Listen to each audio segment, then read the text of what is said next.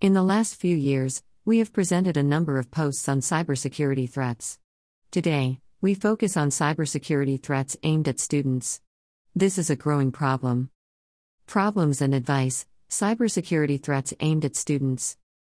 Cybersecurity threats do not just occur with adults. More and more, younger people are vulnerable. According to study, Corgi. Surveys suggest that students represent the most vulnerable group at risk of cybersecurity threats. They spend most of the day on the web. Thus, they must know where danger may come from. In the infographic below, you will find the most frequent scam types that students come across during their online studies, and how to keep yourself safe. To put it simply, when registering on your educational platform, you must provide all sorts of sensitive information. If your account gets cracked, your identity may get stolen by someone else.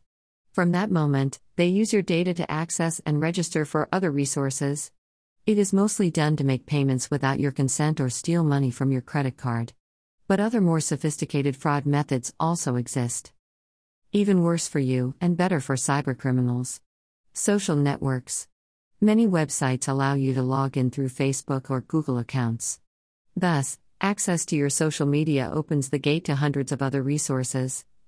In 2021, 500 million Facebook accounts got hacked.